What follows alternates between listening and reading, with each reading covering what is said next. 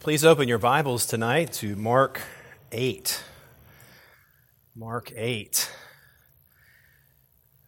It's always a joy to gather on Tuesday evenings. It's so good to see each of you here. I know that it is often a struggle to get out and to church on Tuesday nights in the middle of the week after a work day and a school day, and there's a lot that goes into that, and so I so appreciate your commitment to gather with the body tonight and to hear the Word of God as we continue through our study in Mark's Gospel. And tonight we'll be in Mark 8, verses 22 through 23. We're continuing to unpack a progression of spiritual understanding as Mark's record moves us toward Peter's confession of Christ that we'll see tonight, Jesus' explanation of discipleship, and then the transfiguration of Christ that three of the disciples witnessed there on the Mount Transfiguration. I wonder if you would agree with this statement. We live in an age that idolizes human ingenuity, scientific discovery, and technological progress. The superstitions of paganism have been replaced by the superpowers of science and technology. The clothing is different, the way it looks is different, but the essence is the same. Would you agree with that? You know, the Bible doesn't say anything about cell phones, but there certainly are principles about how we use our cell phones. There are ways that we can idolize the conveniences, the technological advances, and even the scientific discoveries in a way that dishonors the Lord. And even Christians can buy into humanistic thinking and a secularized worldview if we're not cautious. If we allow those little subtle effects to influence our thinking, it affects even the way that we preach Christ. It affects how we live for Christ. And throughout the epistles, we're constantly reminded that we have to deal with the flesh as believers who follow Christ. We have to deal with fleshly unbelief. And by way of introduction to our passage tonight, keep your hand there or a marker here in Mark 8, but turn over to 1 Corinthians chapter 1. 1 Corinthians chapter 1, and look at some statements that Paul makes towards the end of the chapter. 1 Corinthians chapter 1, as Paul begins his letter to the Corinthians early on in verse 26, he reminds these believers, "Consider your calling, brothers. Not many of you were wise according to worldly standards. Not many were powerful. Not many were of noble birth. But God chose what is foolish in the world to shame the wise. God chose what is weak in the world to shame the strong. God chose what is low and despised in the world, even things that are not, to bring to nothing the things that are, so that no human being may boast in the presence of God. And because of Him, you are in Christ Jesus, who became to us wisdom from God, righteousness and sanctification and redemption, so that as it is written, let the one who boasts boast in the Lord." And Paul is establishing that there was no human wisdom, there was no human ingenuity that worked this spiritual miracle in the lives of the Corinthians. Look again at what he says in verse 30. Because of Him, you are in Christ Jesus. It's because of God that you are in Christ Jesus, not human wisdom, not ingenuity, not religious rites. It's because of God, so that whoever boasts, let him boast in the Lord. And then if you look at chapter 2, he is expressing the kind of speech that he uses as he presents Christ and preaches Christ and clarifies Christ. And in chapter 2 and verse 12, Paul writes to the Corinthians again, "Now we have received not the spirit of the world, but the Spirit who is from God, that we might understand the things freely given us by God. And we impart this in words not taught by human wisdom, but taught by the Spirit, interpreting spiritual truths to those who are spiritual. The natural person does not accept the things of the Spirit of God, for they are folly to him, and he is not able to understand them because they are spiritually discerned. The spiritual person judges all things, but is himself to be judged by no one. For who has understood the mind of the Lord so as to instruct him? But we have the mind of Christ." And then one other passage, Colossians chapter 2, a little further on in your New Testament, through the Corinthian epistles, Galatians, Ephesians, Philippians, and Colossians. And in Colossians, Paul is writing to strengthen the believers in the preeminence of the Lord Jesus Christ in the face of fleshly thinking that has crept in and is affecting their ability to serve Christ. And he states his commitment to strive with all the strength that God works in him to solidify their faith. And in chapter 2, verse 3, speaking of Christ, he says, "In Christ are hidden all the treasures of wisdom and knowledge. And I say this in order that no one may delude you with plausible arguments, for though I am absent in body, I am with you in spirit, rejoicing to see your good order and firmness of your faith in Christ." Then verse 6, "Therefore, as you have received Jesus the Lord, so walk in him, rooted and built up in him, and established in the faith, just as you were taught, abounding in thanksgiving. See to it that no one takes you captive by philosophy and empty deceit, according to the human tradition, according to the elemental spirits of the world, and not according to Christ.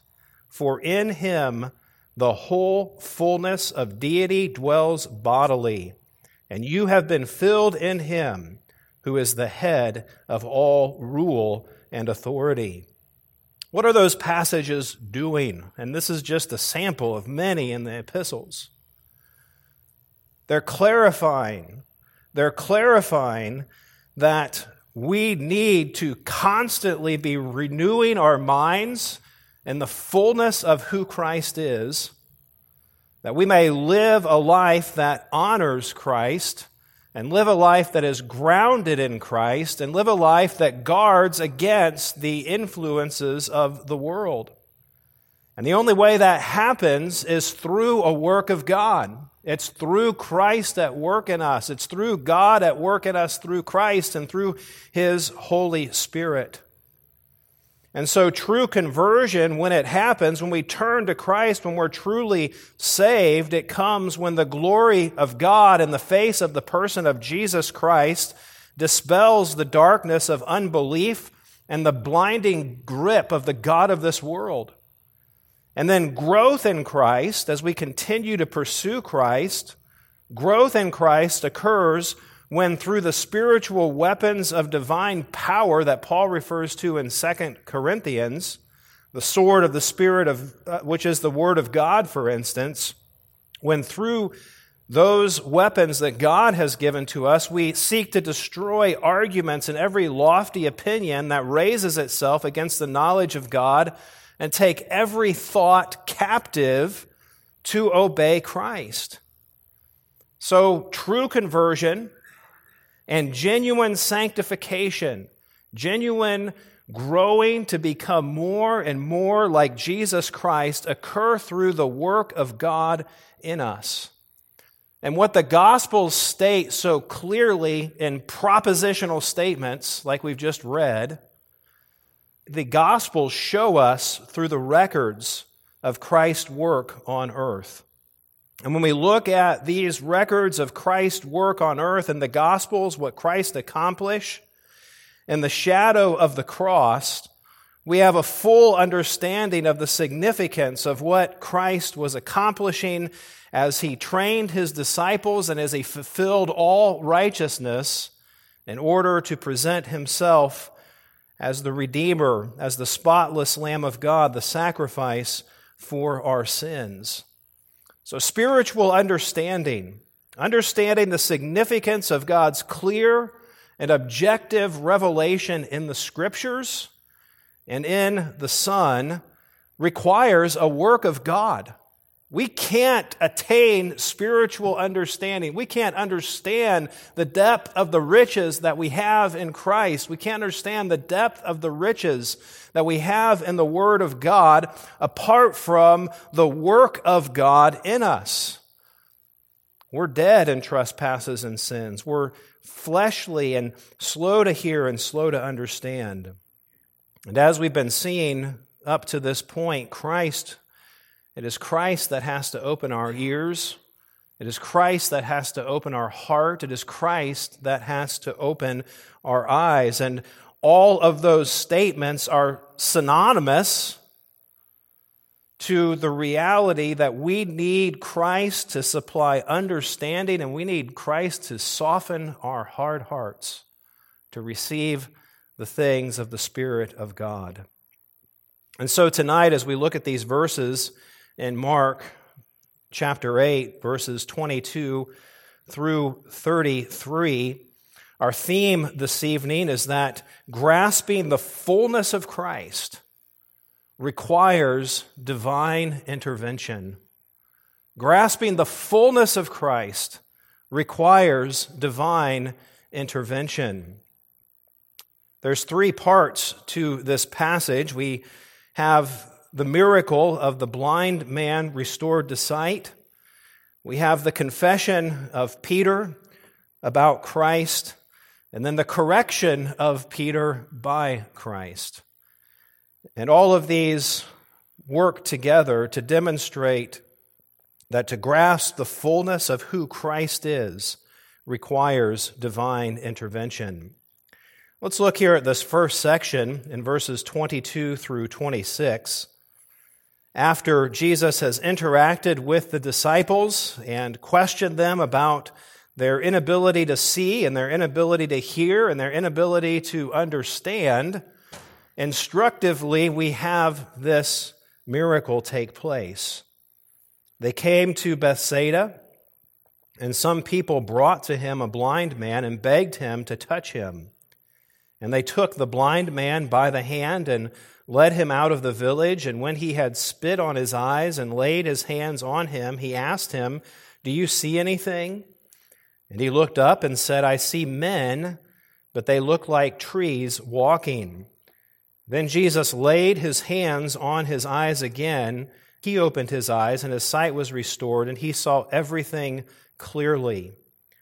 And he sent him to his home, saying, "Do not even enter the village."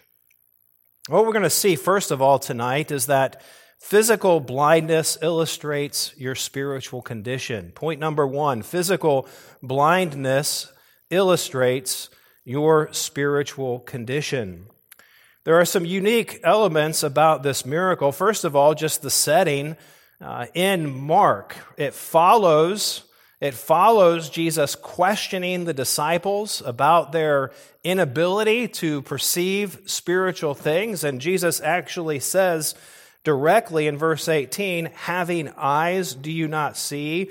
And having ears, do you not hear?" And then following the miracle, Peter obviously has something happen in his understanding where he does confess Christ. He does recognize who Christ is, and yet not in the complete fullness of Christ's mission. And so within that context, it's fascinating to see the unique elements in this particular miracle. Jesus, when the blind man comes to him, he takes the blind man and takes him away privately with his disciples, most likely, to deal with his blindness. And just as a side note, this is the second miracle in a row where people have brought a hopeless and helpless person to Christ. You see that in verse 22. Some people brought to him a blind man, and they begged him to touch him. And it's important to point that out, isn't it? So that we are encouraged for those that we are burdened with, those who are helpless, those who are hopeless, we can bring people to Christ and beg Christ on their behalf, intercede with Christ on their behalf. Christ has to do the work. But throughout the epistle of Mark, you see this consistently of others interceding on the behalf of the helpless to bring them to Christ. And what an encouragement this is for us to continue to fervently pray and earnestly pray for those that we love that are apart from Christ and bring them to the throne of grace and beg the Lord on their behalf to do a work as these did for the blind man. Well, Jesus takes the blind man to a private location with his disciples, and instead of declaring immediate healing like he so often does, be open, be cleansed, walk, what does he do? Well, in verse 23, he spits on his eyes. Again, just a physical indication of what the Lord is about to do. There wasn't anything miraculous in the action. The Lord can heal however he wants to. It was an act of mercy toward this blind man. And he lays his hands on him, and then he asks him, "Do you see anything?"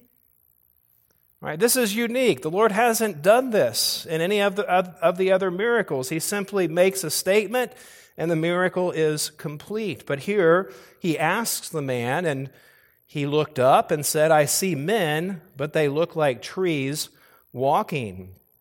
And so the Lord lays his hands on his eyes again, and he opened his eyes, and his sight was restored, and he saw everything clearly.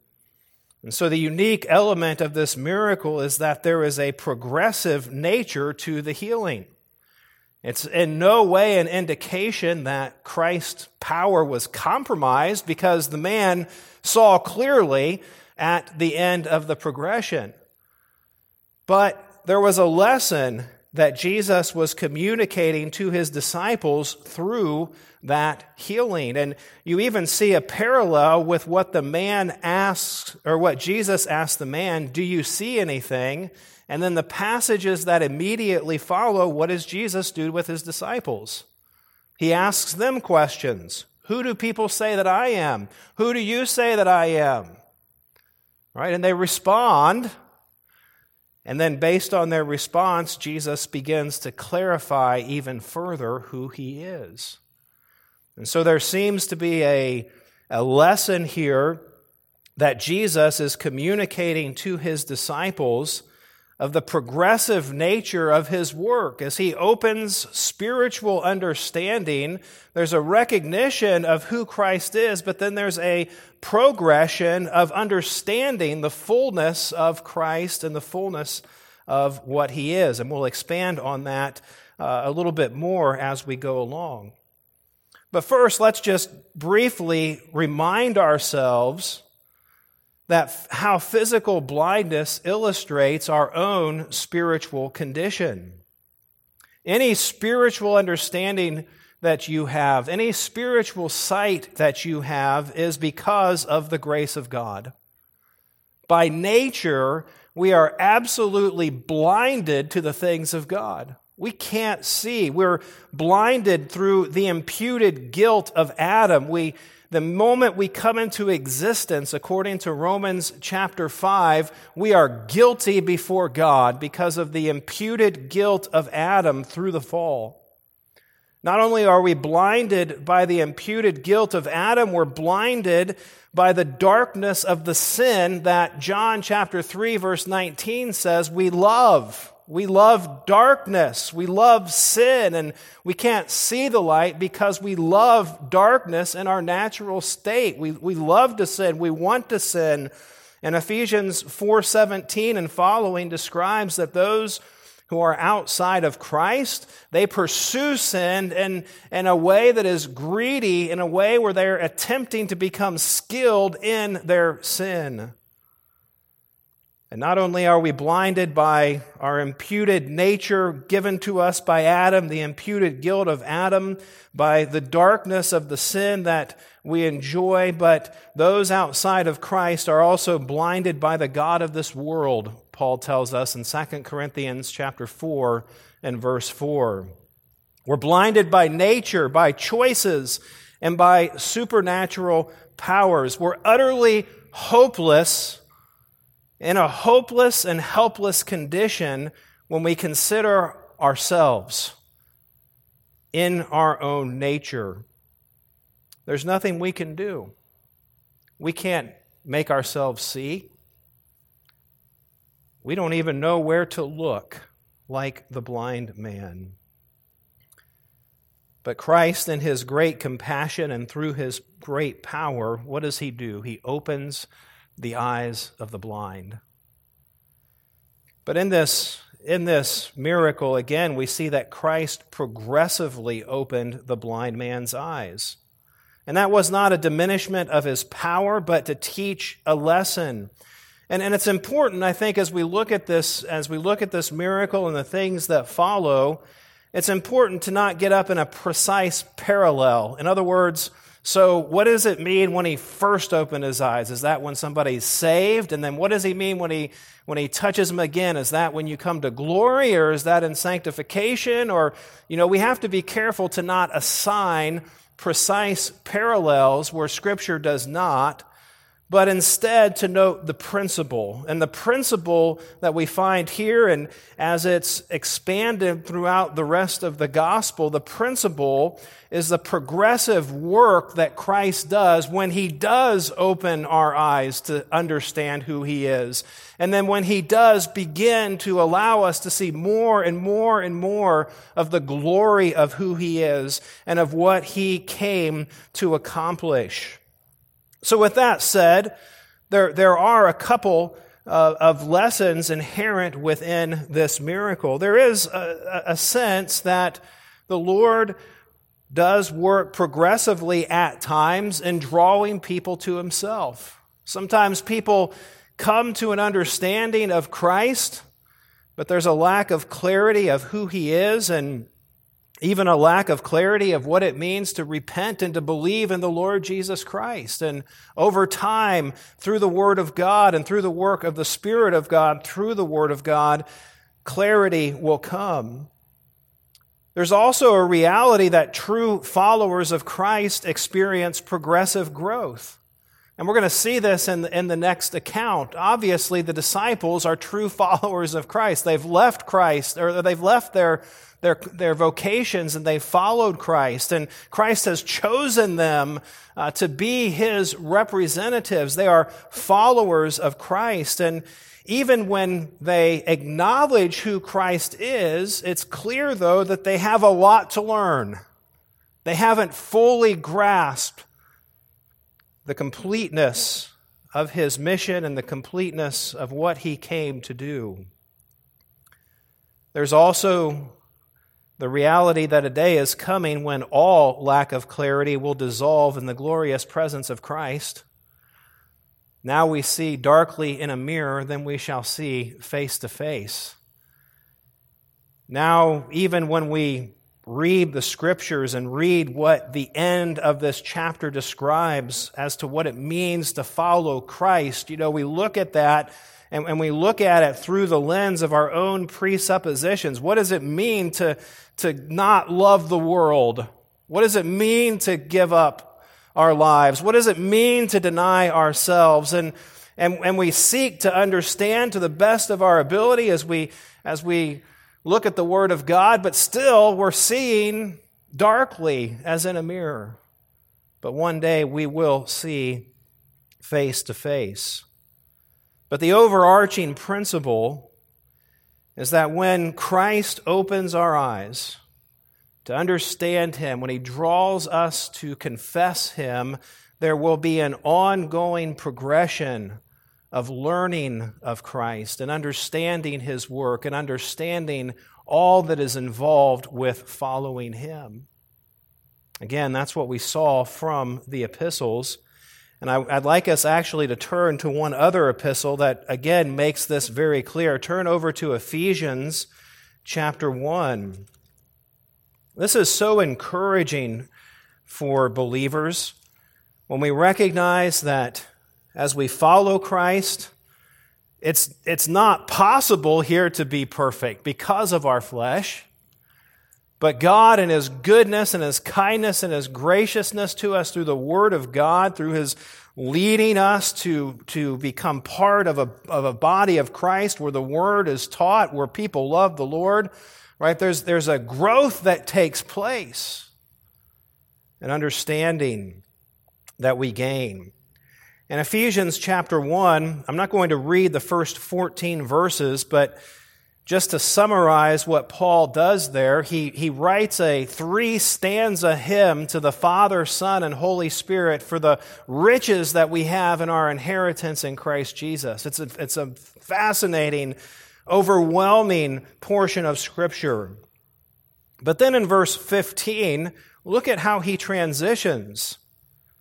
Paul says, "For this reason, because I have heard of your faith in the Lord Jesus and your love toward all the saints, I do not cease to give thanks for you, remembering you in my prayers." All right, so pause. What is Paul saying here? I'm praying for you, Ephesians. Now this is where it gets really interesting. Now my attention is pricked. Okay, Paul is praying for the Ephesians. What's he praying? I really want to learn how to pray from the Apostle Paul, from the inspired Scripture that the Apostle Paul is writing. So what is he praying for these people? After he's summarized the glorious work of salvation. Well, look at verse 17. Here's what he's praying.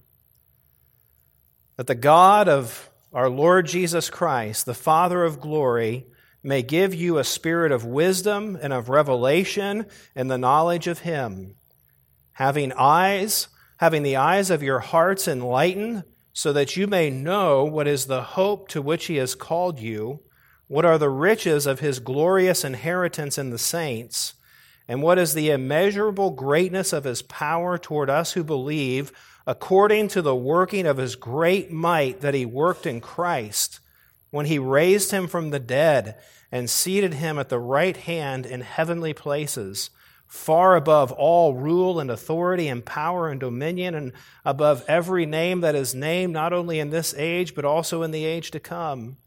And he put all things under his feet, and he gave him as head over all things to the church, which is his body, the fullness of him who fills all in all. So what is Paul praying? He's praying that the Ephesians would be given a spirit of wisdom and revelation and the knowledge of him, having the eyes of their hearts enlightened so that they would know what is the hope of his calling.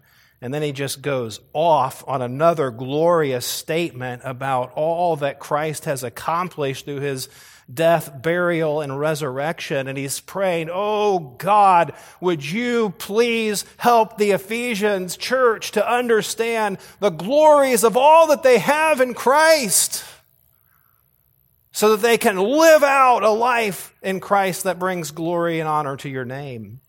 And you say, well, what does that look like? Well, Ephesians 4, 5, and 6 fill that out. But in order to effectively follow the instructions of Ephesians 4, 5, and 6, what we're seeing is that God has to continually work in us to give us spiritual understanding, to cause us to progressively grow in our knowledge of the Lord Jesus Christ. And so Paul is praying for that to happen. What would it look like in our prayer meetings? And I know this is the heart of those of you who gather for prayer. It's a joy to hear that when that happens. As our prayer meetings are focused on the spiritual work that we desire God to do in the hearts of his people. If God gives us that kind of spirit, if we have an understanding, a growing understanding of the magnificence of who Christ is, the magnificence of all that He has done, folks, then everything else starts to fall into place. And this is how Christ works. There's a progressive growth, a progressive spiritual growth. Well, going back to Mark, it's hard for me to leave Ephesians. I love Ephesians. I love 1 Peter. I love Jude. I love the whole thing. It's hard for me to go back to one passage. But that's where we are tonight. We're in Mark. So back to Mark 8. One point of clarification, and I think we know this, but just to state it and make sure, the two phases of Jesus' healing here of the blind man, it's not a second work of grace leading to a once-for-all sanctification. It'd be great if that happened, we think, but that's not how God works. There's a progressive nature and a progressive growth that we experience until the day we meet the Lord Jesus. So physical blindness, as illustrated in this miracle, physical blindness illustrates your spiritual condition. We're hopeless and we're helpless outside of Christ in our natural condition. But when Christ opens our eyes, when He causes us to recognize who He is, then there's a progressive growth that begins as we grow more and more and more in our understanding of the Lord and His work. And so now let's go on into the next section here in verses 27 through 30. And we'll notice in this section, secondly, that confessing the person of Christ requires divine intervention.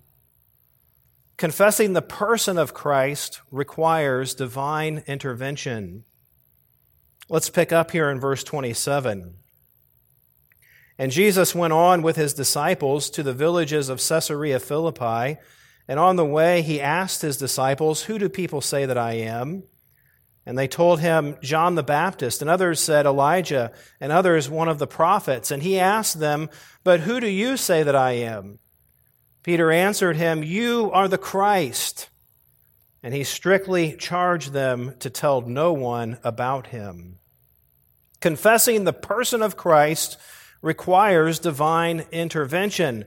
And in this passage, we see, first of all, that human assessment always fails. So subpoint number 1, or A, depending on how you like your outlines to run, or bullet point, subpoint number 1 is human assessment always fails.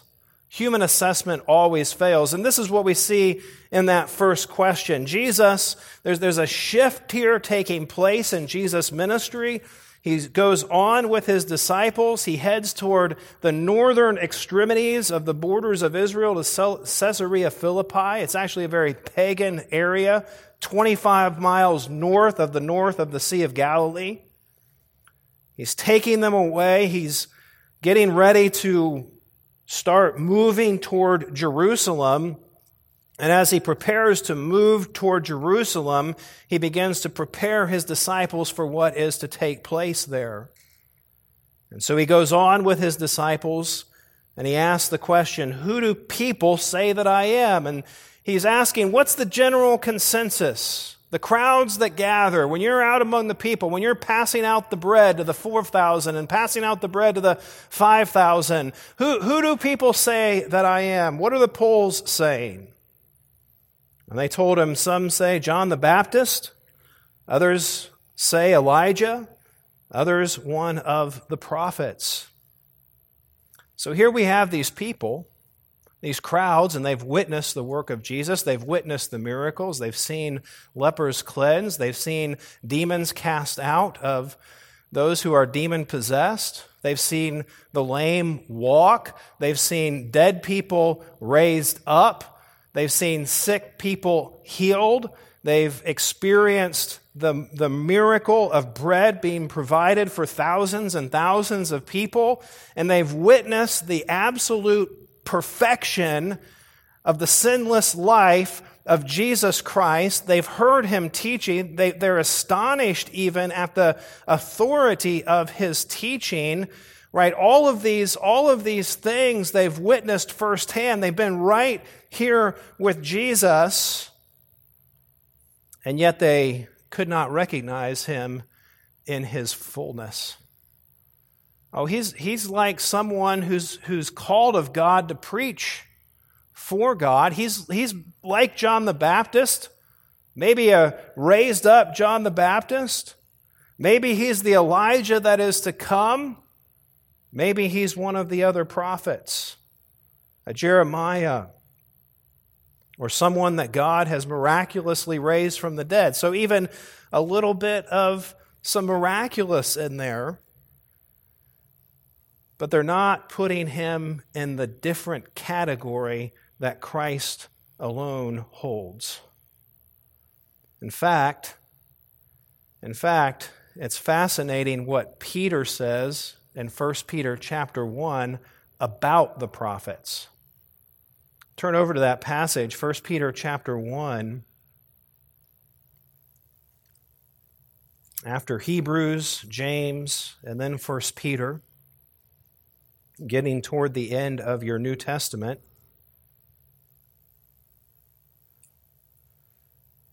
1 Peter chapter 1, verse 10, as Peter summarizes the salvation that we have in Christ, he then says, verse 10, concerning this salvation, the prophets who prophesied about the grace that was to be yours searched and inquired carefully, inquiring what person or time the Spirit of Christ in them was indicating when he predicted the sufferings of Christ and the subsequent glories. So what do we see in that passage? What Peter expresses is that the prophets who prophesied, how did they prophesy? Well, verse 11 says they were inquiring what person or time the Spirit of Christ in them was indicating when he predicted of the sufferings of Christ and the glories or the subsequent glories.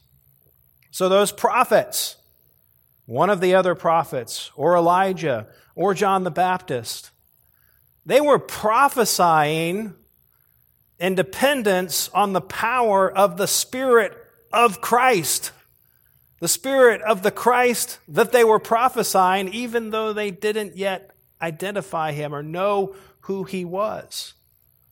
But with Peter's statement that their prophecies were taking place through the power of the Spirit of Christ, what is Peter doing? Well, he's putting Christ in a completely different category. Christ pre-existed his incarnation. And Christ pre-existed his incarnation in such a way that it was the Spirit of Christ in the prophets prophesying of Christ and his sufferings and the glories that should follow. And so going back to Mark, that human assessment, although it was an attempt to identify Christ at the highest level that they could, it completely failed to recognize the uniqueness of the person of Jesus Christ as the God-man, the pre-existent Christ who had come to earth and to accomplish God's will. And that is what human assessment will do. Human assessment will always fail, no matter how high it climbs, how high it tries to go in identifying Christ. If it neglects the statements of who Christ is, if it rejects any element of the biblical record of who Christ is, it will always fail. It will either deny that Jesus is God or claim that Jesus is God and not man. One of those two errors, or even a mixture of both of them. In John's epistle, I won't have us turn there, you can just note this for your own reference. But in 2 John verses 7 through 10, John warns those to whom he writes, if anyone does not receive the God of the Bible, the God-man, the God who came in flesh, then do not fellowship with that man. To reject the fullness of Christ is spiritually destructive. Jesus is the Messiah. Jesus is God, and human assessment will always fail. And even the human assessment of those who were with Jesus, who experienced the miracles, they could not grasp the fullness of who Christ was and the darkness of their understanding. There are many examples of this, but let me just give you one example in contemporary example. Jehovah's Witness. You've probably talked to a few in your time, but in Jehovah's Witness on their website, they actually make this statement: Jesus is not Almighty God, and there is no scriptural basis for the doctrine of the Trinity. They try to elevate Christ, but they deny his deity. They deny that he is the God-man. Human assessment, it will always fail. Several years ago, this just came to mind. Several years ago, a Jehovah's Witness had come and was talking and trying to convert me, and we had an interesting conversation. This is in South Carolina, and in South Carolina, almost everybody's Baptist, and he used to be a Baptist, and he was telling me about how he got converted to Jehovah's Witness because he could not reconcile the Trinity. And so because he could not, in his own human reason, reconcile the Trinity, he converted to Jehovah's Witness because of that statement, because they deny the Trinity and they deny the deity of Christ. And that is where human assessment will always lead. It will always fail, and it will always lead to blasphemy. Well, after asking his disciples, asking his disciples what people say, Jesus turns to them in verse 29, "But who do you say that I am?" And Peter answered him, "You are the Christ." And he strictly charged them to tell no one about him.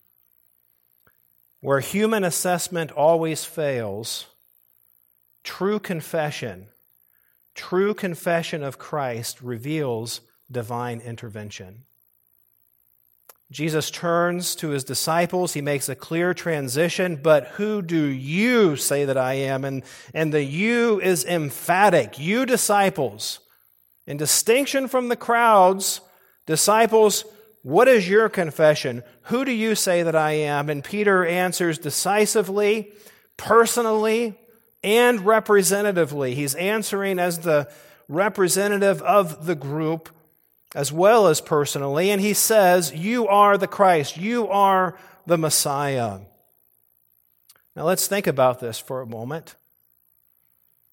Isaiah 53 says of Christ, "He had no form or majesty that we should look at him, and no beauty that we should desire him."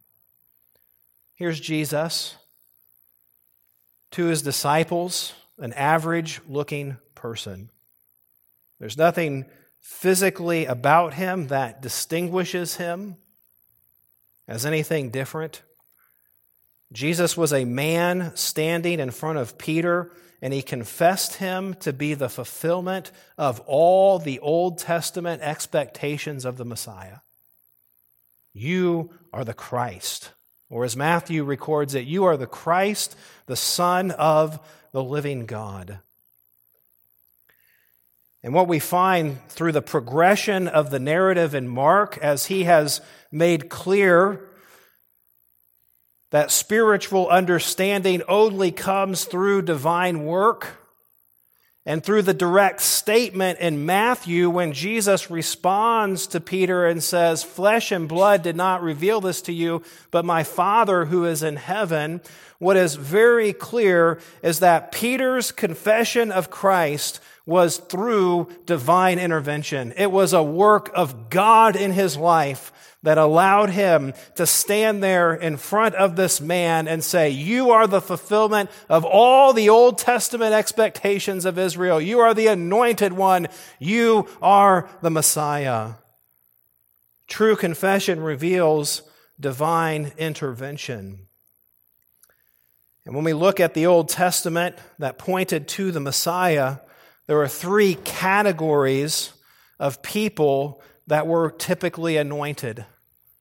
And those categories were priests, prophets, and kings. And in Christ is the fulfillment of all of those. You are the Messiah. And although Peter did not fully understand the complete significance of this confession, the complete significance of Christ's work, by faith, through a work of God in him, he recognized that Jesus was the appointed Messiah that was come to save his people. Now, at this point in history, the Jewish expectation of a Messiah was kind of a Joshua David king. They were looking for a deliverer and a conqueror and a ruler. And in Peter's eyes and the eyes of the disciples, that likely is what they had in mind. In fact, if you remember Acts 1, even after the resurrection, what did the disciples ask Jesus? Will you at this time restore the kingdom to Israel? Right? They still had the residual thoughts of looking for a Joshua David type king and conqueror that was going to destroy their enemies and give the land back to Israel. So he didn't understand or comprehend the fullness of Christ's work, which is why we have verse 30. He strictly charged them to tell no one about him. And it's a very forceful warning that Jesus gives to the disciples. Don't tell anybody what you said about me. You say, well, why did that happen? Well, that brings us to our third and final point this evening. We've seen that physical blindness illustrates your spiritual condition. We've seen that confessing the person of Christ requires divine intervention. And as we move into verses 30 through 33, let's notice third, that accepting the work of Christ or accepting the fullness of the work of Christ requires divine intervention.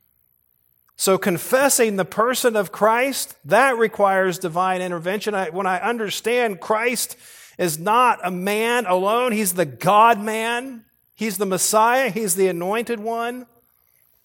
But then as I grow in Christ, as we understand the fullness of what Christ came to do, accepting the work of Christ also requires divine intervention. An intervention for clarity and an intervention for correction. Let's look first at the intervention for clarity. Look at verse 31. After Peter has confessed that Jesus is the Christ, he begins to teach them that the Son of Man must suffer many things and be rejected by the elders and the chief priest and the scribes and be killed, and after 3 days rise again. And he said this plainly. He said it clearly. So in this passage, Jesus epitomizes pedagogical instruction. He asks the disciples, who do you say that I am? They confess, you're the Christ. Yes, that's correct. I am the anointed one. That's been revealed to you by the Father. Now it's time to build on that. Now it's time to start filling out your understanding of what the anointed one will accomplish, of how he will accomplish the will of God here on earth. The Son of Man will suffer many things and be rejected by the elders and chief priests. And you think, what? This is the expected Messiah of the Jews. And the Jewish leaders are going to reject him? Right? This is mind-blowing. You know that mind-blowing emoji on your phone, right? This is the real mind-blowing stuff. They can't comprehend this. The leaders are going to reject you. And he's going to be killed. Killed. The Son of Man, killed. And after 3 days, rise again. Right? Everything that Jesus just said is contrary to what Peter and the other apostles would have understood. But in that teaching, in that summary teaching, which is going to be repeated in chapter 9 and again in chapter 10, we find that Christ expresses his role of priest as he teaches that he is the sacrifice and the one presenting the sacrifice for sin. The Son of Man is going to be killed, and on the third day rise again. Christ expresses his role not only of priest, but he expresses his role of prophet as he proclaims the plan of God from the foundation of the world, predicting his death. Peter in Acts chapter 2, when the Spirit of God comes and he preaches on the day of Pentecost, Peter will declare that the crucifixion happened according to the preordained plan of God. And Christ here as the perfect prophet, as the one who's come to exposit the person of God, he's declaring the plan of God from the foundation of the world for redemption from sin. He will be killed and on the third day rise again. Christ also expresses his role of king through the self-designation that he uses of Son of Man. The Son of Man will suffer many things and be rejected and killed, and on the third day rise again. Let me have you go ahead and turn to an Old Testament passage that'll help firm this up in our thinking. Turn to Daniel chapter 7. Daniel chapter 7, right after Ezekiel, and then Daniel chapter 7, verses 13 and 14. These are the verses that really inform our understanding of what the Jews thought when they heard Son of Man. So Daniel chapter 7, verse 13, Daniel's seeing this vision of all that's going to take place in the end of days, and this is what it says: I saw in the night visions, and behold, with the clouds of heaven there came one like the Son of Man. And he came to the Ancient of Days and was presented before him, and to him was given dominion and glory and a kingdom, that all peoples, nations, and languages should serve him. His dominion is an everlasting dominion which shall not pass away, and his kingdom one that shall not be destroyed. Right, that's the summary teaching of the Son of Man from the Old Testament. This one that will rule all peoples and nations and languages, and they'll all serve him, and it'll have an everlasting dominion. And then you come back to Mark and you read, the Son of Man will suffer many things and be killed. Oh yes, but rise again. Jesus is clarifying his mission to his disciples. He's doing it in the role of priest, prophet, and king. He came to reveal the righteousness of God and the hatred God has for sin by paying the penalty for those he came to save. As Hebrews 9:28 says, so Christ, having been offered once to bear the sins of many, will appear a second time, not to deal with sin, but to save those who are eagerly waiting for him. Yes, he is coming again, and he's coming with a full and final salvation from the ultimate wrath of God. But he came the first time to bear the sins of many. The Messiah, the Anointed One, the prophet, priest, and king, the Son of Man.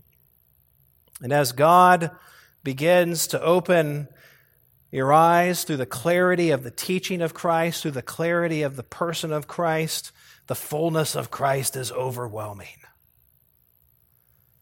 But Peter didn't think so immediately. Look at his response. Verse 32 in the middle. He gets it. He knows what Jesus is saying. And Peter took him aside and began to rebuke him. But turning and seeing the disciples, he rebuked Peter and said, "Get behind me, Satan, for you are not setting your mind on the things of God, but on the things of men." So again, we're seeing that accepting the work of Christ requires divine intervention. Intervention for clarity, but then also intervention for correction. Here's a problem. Peter has just confessed Jesus is the Messiah. Jesus is the expected one from all the Old Testament prophecies. They have in mind this ruling king, this mighty one from God. And then Jesus starts to teach him, the one that Peter has just confessed to be the Messiah, the fulfillment of all the Old Testament expectations. And what does Peter do? He rebukes him. And the word for rebuke is the same word that was used back in verse 30 when Jesus warned the disciples to not talk about him. And it's the same word that will be used in verse 33 when Jesus rebukes Peter. There's an authoritative nature to what Peter is doing. Peter is correcting the Son of Man. You're the Messiah, and you're wrong. Come on, Peter. I say that, but I'm really grateful for Peter. Because, right, don't we all do that? Oh, this truth is wonderful. Christ is wonderful. And then I turn in a fleshly response to one of my family members, right? The patience of the Lord. Peter attempts to correct the Messiah that he just confessed. Why did he do that? Well, Jesus' teaching is not matching Peter's presuppositions. When Peter says Messiah, yes, he's identifying him correctly, but he's identifying with the lens of his own presuppositions. You're the one that's going to deliver us from the Romans. You're the one that's going to establish the earthly kingdom of Israel right now. And Jesus' teaching shakes the foundation of his presuppositions. And he's so shaken in the foundations of his thinking that he just explodes. No, you're wrong. That can't be the case. And folks, this is what happens when we follow Christ, and this will become so much more evident as we look at the end of the chapter, Lord willing, on Sunday. Following Christ involves constant reshaping of our prejudices and presuppositions. I mean, go back, just think about the passages that we looked at early on. What needs to happen? A continued work of God, because we continually tend to go back to our fleshly ways of thinking, to our thinking that's infiltrated with unbelief. And we're confronted by the truth of Scripture, and we agree with it until it hits something in our mind and say, no, not there. But we need our prejudices and presuppositions reshaped constantly, and following Christ does that. You know, there are two primary examples that so often arise within pastoral ministry. And I love the opportunities when these arise. You know, often people will come to Christ. Christ changes them. They're new creatures. And then they come across the doctrine of election. I didn't choose Christ? No. All right. Some prejudices and presuppositions have been exposed. So are you going to submit to Christ? Are you going to submit to what the Bible says happened about in your salvation? Are you going to submit to what the Bible says about your condition apart from Christ? Or another one, just the nature of the atonement to satisfy the wrath of God. God is wrathful? You mean those that are outside of Christ, God's wrath rests on them? Yes. Yes. And the work of Christ was to take upon himself and to appease and satisfy the wrath of a holy God, the just and righteous wrath of a holy God. The presuppositions, the prejudices are shaken. Are you going to submit to the Word of God? Are you going to submit to Scripture? What do you do when corrected by Scripture, when corrected by Christ in Scripture? And that's an important question. Obviously, Peter is following Christ. He's a disciple. He's one of the 12. And yet, when he speaks out of turn, when he speaks still clinging to his presuppositions and clinging to those presuppositions in the face of divine teaching, divine authority, divine correction, what does Jesus say? Get behind me, Satan, for you are not setting your mind on the things of God, but on the things of man. Here's Peter. He just confessed Christ. He just confessed Christ, but now, because of his presuppositions and his unbelieving response, he's becoming a mouthpiece of Satan in the presence of Christ to the mission that God sent Christ to accomplish. He's becoming an instrument of Satan to oppose the Lord Jesus. And so Jesus rebukes him, "Get behind me, Satan." You're doing the work of Satan, Peter, when you oppose and when you turn away from what I am teaching as the Messiah, what I am teaching is the will of God. Clinging to presuppositions in the face of divine authority amounts to speaking for Satan, and it's a symptom of human thinking. You are not setting your mind on the things of God, but on the things of man. Anytime our minds, maybe I could put it this way, our faith, our response to Scripture is informed by the things of this world, we're speaking as those whose mind is not on the things of God. We're speaking as those who are influenced by the world, and the god of this world is the devil.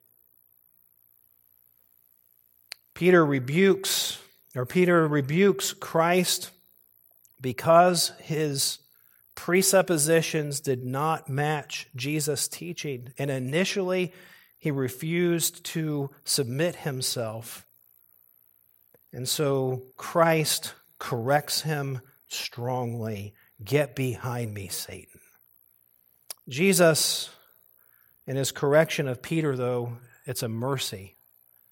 He's not condemning him, he's correcting him. And this is the mercy of our Father. How often do we speak out of turn? How often do we fail to submit ourselves to the teaching of Scripture?